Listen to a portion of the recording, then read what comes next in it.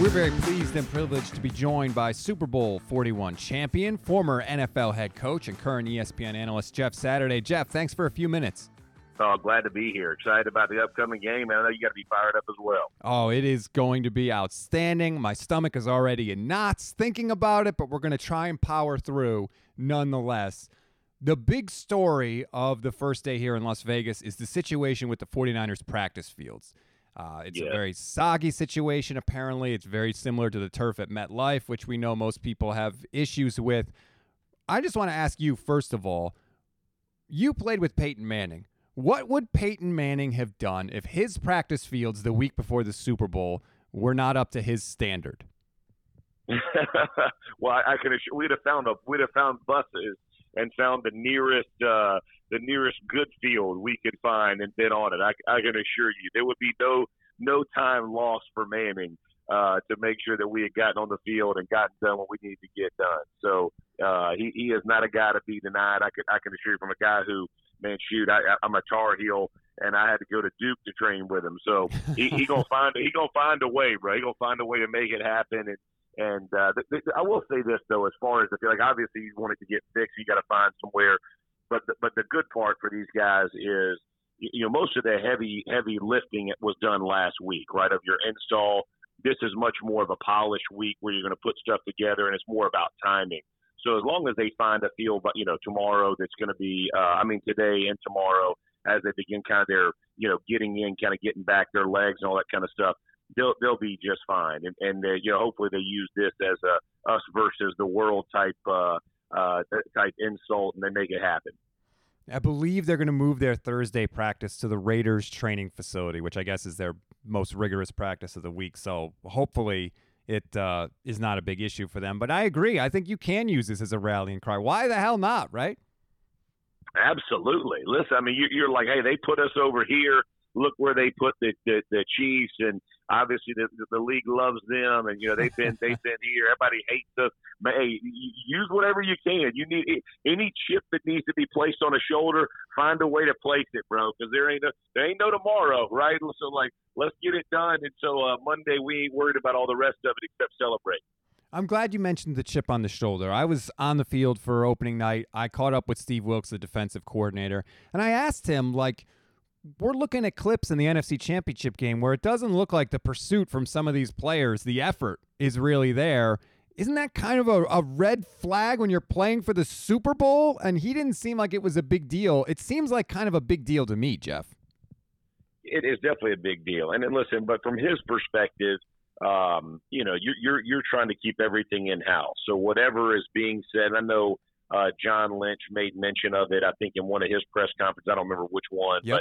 But I know he made mention of it. But it'll be discussed. And it won't just be discussed by coaches. It'll be discussed by other players. And that's the best way, for a team. Coaches cast vision, right? And organizations cast vision, but players create culture. And so the players that are in that locker room are going to have to hold each other accountable, get after guys, and be real about it. Because again, you got one more, right? You found a way to win and get the win against Detroit, but they were coming at you. And listen, had they not changed their game plan and went to 7 runs versus 20 runs, it may have looked different. So, if you're that defense, you better look hard in the mirror and go, hey, we're gonna have to stop Pacheco. We're going to have to stop big plays, and we need to put this thing, because as a defense, they definitely have not been what we expected come playoff time. Yeah, they haven't been the defense that we saw against Dallas and the defense that we saw against Philadelphia, and that's the frustrating thing from I think a lot of fans' perspectives, is because we know it's in there. We've seen it on the field, and it's frustrating that they can't seem to match that level of intensity all the time. Well, and I think part of it is game plan specific, right? Green Bay, they kind of found their form as the season kind of progressed, and they got a huge amount of confidence playing the Cowboys and knocking the Cowboys out. So they come in with that same mentality, right? And so it's going to be Aaron Jones, and we're going to get up underneath center, and we're going to run, and we're going to do this.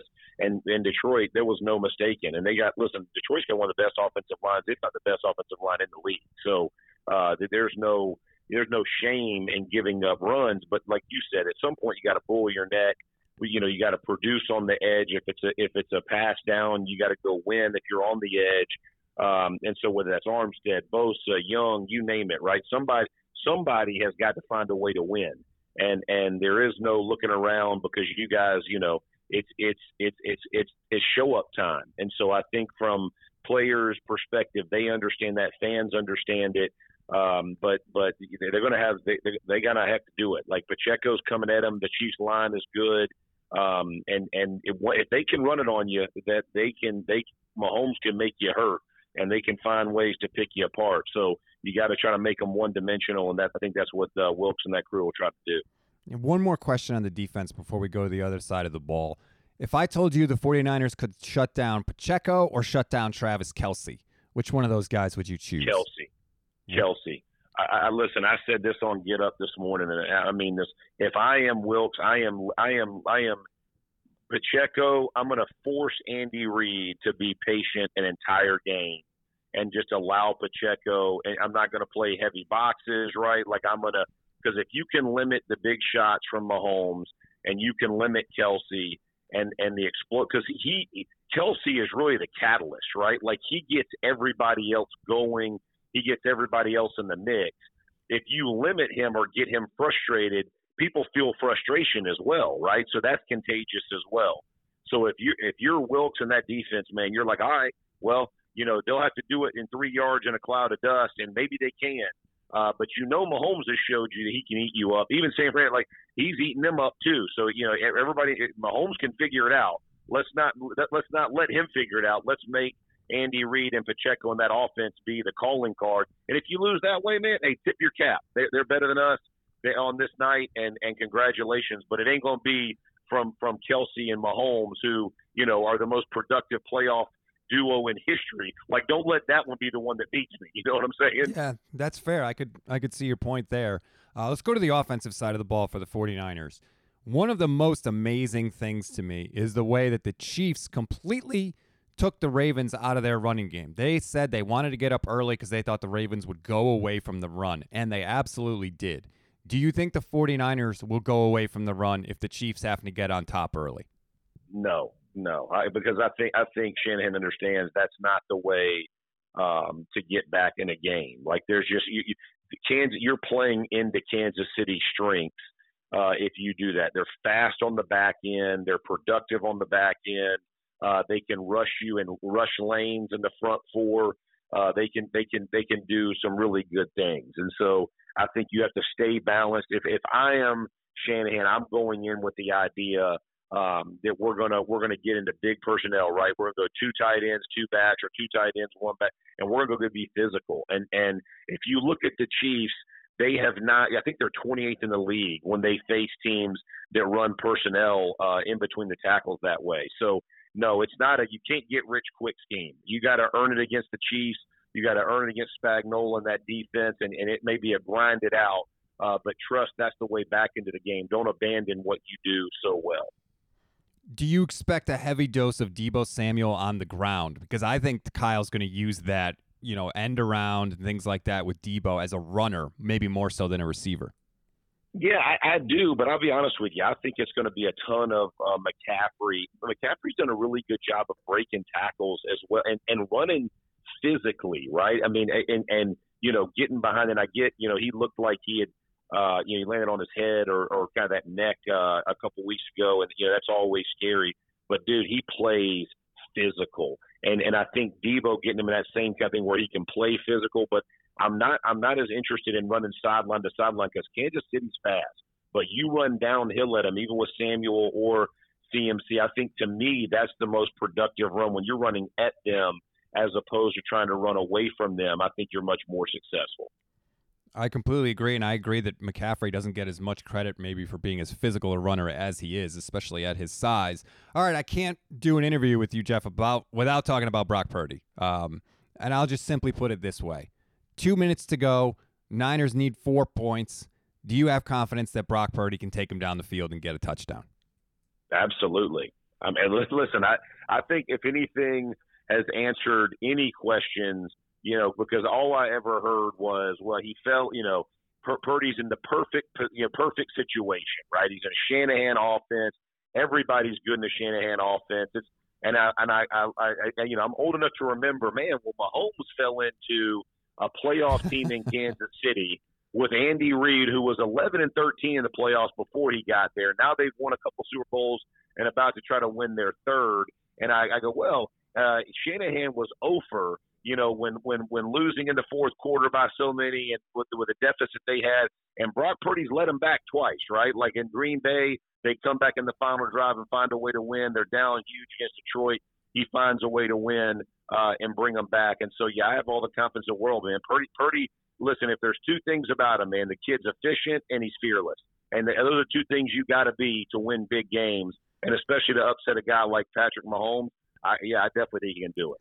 Last question for you, and this is going to sound weird, and maybe it's my homerism taking over, but the Chiefs have been here before a lot. And it's different when you're trying to win, your third Super Bowl if you're Patrick Mahomes versus this 49ers group that have gotten close but have never captured that first championship. Is there something to be said about the hunger that exists when you're trying to get your first championship? Oh, I definitely think it's, the experience is so much more magnified when you're trying to get your first one. And so, no, I definitely agree with that. I will say, though, the Mahomes-Reid experience, there's just so much confidence that gets that exudes from there. That's the only. It's kind of like as the Colts when we played the Patriots. You had to beat them, bro. They weren't going to beat themselves, and I think that's the part that relationship between Mahomes and Reid. They don't ever seem to be flustered, right? Like they're going to fight the fight. They're not going to beat themselves. That's how we felt playing the Patriots. And ultimately we did, right? You had to go, but you had to beat them. They weren't going to give the game away. And I think that's the way the 49ers need to go in. They're hungry, but, man, don't beat yourself, right? To understand you're going to have to go play that complete game and give yourself a shot in the end of the fourth quarter, and that's the way you're going to upset them. To beat the Patriots, you had to beat the greatest coach of all time and the greatest quarterback of all time at the same time. And to beat these Chiefs, you've got to beat the greatest quarterback today and the greatest offensive mind of his generation and Andy Reid at the same time. It is going to be a very, very tough task for the 49ers. Jeff Saturday, thank you so much for the time. We really appreciate it. Appreciate it. Have a great one.